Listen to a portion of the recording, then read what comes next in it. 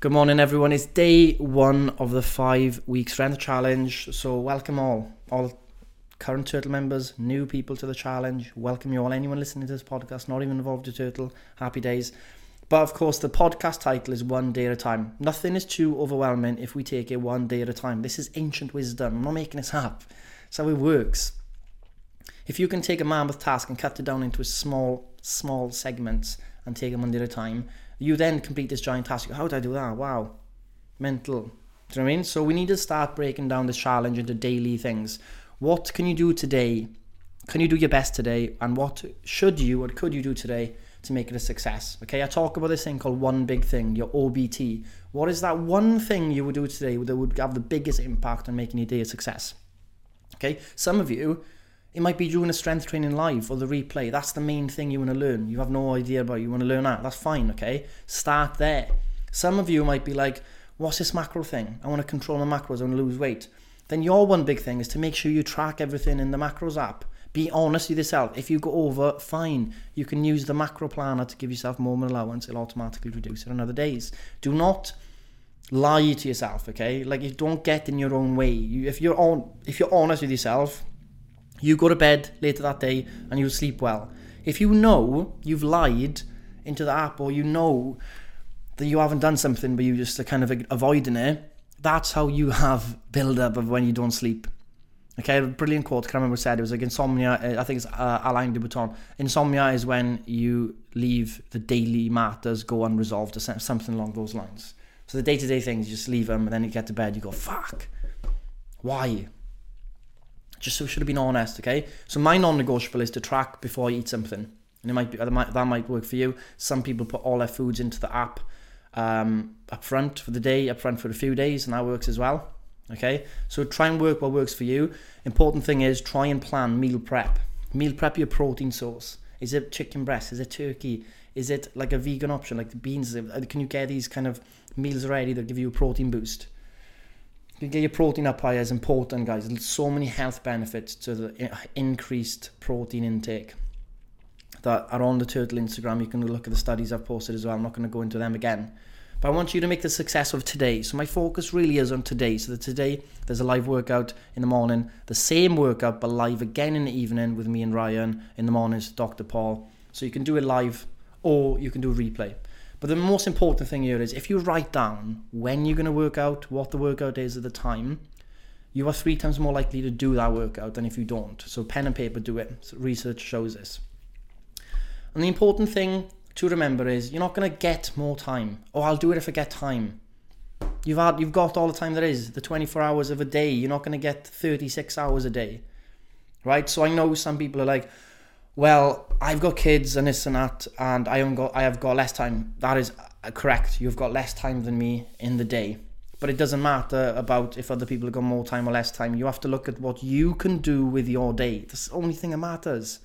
I can't tell you, try this and that. Like, you know every day what your day is like. And you know that the only way, if you don't fit these things in, is the only way is to look at your day and go, right, where can I fit this in? How can I make some tweaks to my day?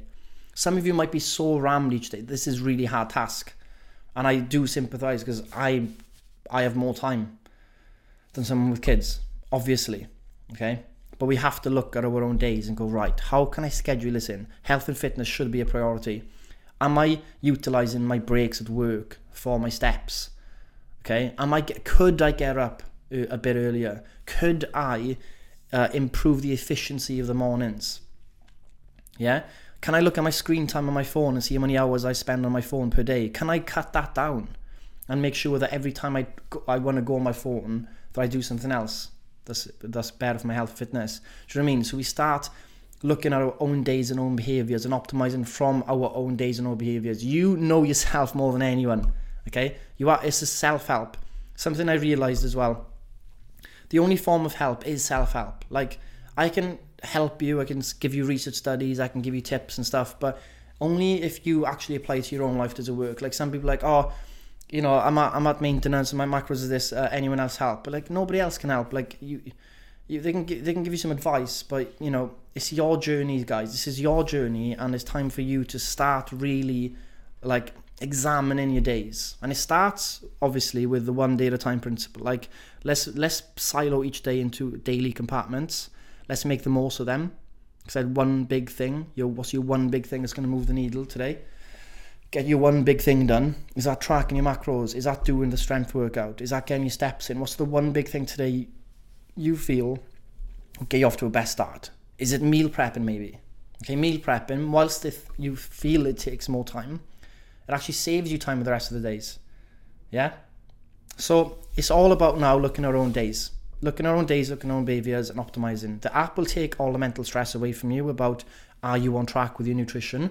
Just put everything you eat into the app. Do the weekly check-in. It'll take care of it. It'll tell you if you're right. It'll tell you if you're wrong. It'll tell you if you're on track. It will change things for you automatically. We've designed this app so it offloads the mental strain that everybody has about, am I doing the right thing, to something more intelligent than us, because it's numbers at the end of the day, right? And then we can focus on more of the emotional human side with the seminars, with the WhatsApp groups, the community stuff. If you're going to spend your time, don't spend your time researching high carb versus low carb. There's no difference, right? For fat loss, calories the same, right? Don't spend 2 hours a night doing that, but maybe look at the emotional side of things, with the support. Yeah, like that's the most important, the mindset stuff. Okay, so today there's no real big task apart from the main key things you got to do, which is the macros app, the workout. And if maybe you don't want to work out on a Monday, maybe you do it on a Tuesday, that's fine. Everything's on replay, will be uploaded within the hour. Yeah, and get your steps in. Okay, getting your steps in isn't an afterthought for the day. It's a task you do as part of your day. It's like you schedule it in at work. You have to schedule your walks in. You've got to get it done. Wake up, even if it's a 10-minute walk in the morning. I know you think, I can't get up earlier. Can you get up 10 minutes earlier and just go straight out for a walk and back? Get about 2,000 steps in. Get some momentum early in the day. Very important. Like if you can start your day with a bit of momentum, a few steps in, getting a few tasks done, tracking something in the macros app, getting your daily weigh-in in, you start feeling, wow, I've done a few things now in a short time. I'm feeling on it. Okay? You're feeling on it. When am I doing my workout? Write it down, do my workout this time. Okay, I'm going to do that. And you do it. Okay, there'll always be more work to do. So people who, I got loads of work to do, there's always more work to do. I think there needs to be a transformation in society, to be honest, where we look at work, knowing there's always going to be work to do, and hitting back if you've got a manager, someone who wants you to work through your lunch hour and after work hours. Do you know what, mate? I work better if I'm feeling mentally better, and I'm not going to feel mentally better pushing my lunch hours to 0 and working another hour at the end of the day when my productivity is pretty much 0 and I'm not doing the stuff that I want to improve my health. If you want me to work better, give me my hour, give me my breaks, whatever it is. Don't push me over all the time, over time. And I won't say it's simplistic. I've worked in jobs before. I finished when the hours I was there for. I'm not going to work an extra hour because they think I'm working harder. That's not the reality of it. Okay, it's all vanity metrics. I work so many hours. How many of those are productive? Really? There's no way you're working 10 productive hours. Okay, so you start self-examination. What's bullshit and what's not? And we go to bed every night. Once we know we've left no stone unturned, we feel a lot better. We know, I did my best today. I tried to track everything in my macros. Maybe I had a Snickers bar and I didn't really want it, but I put it in and it's all good, okay? I wanted to walk 8,000 steps, but I did 6. That's fine. Tomorrow is a new day.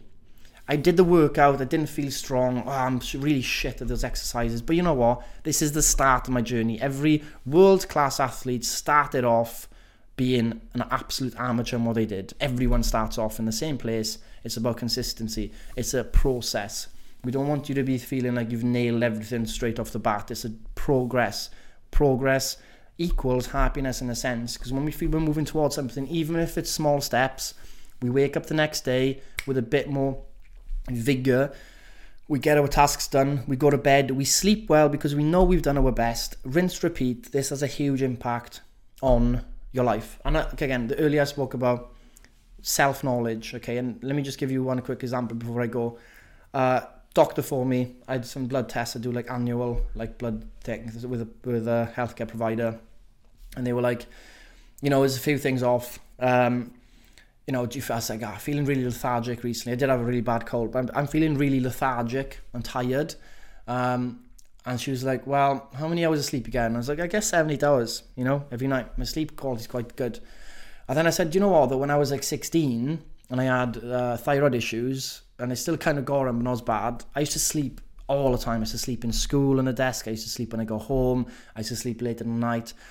And she said something to me that's changed my days already. She said, don't you think, like, maybe because you sleep more back end, that maybe you need to sleep more now? Just because it's the recommended is 7 to 8 hours sleep, maybe you need more. Maybe you need 9 hours of sleep. I was like, damn. I was like, yeah, right. Yeah, that's actually probably good call. Maybe I'll try sleeping more, see if I just need more sleep.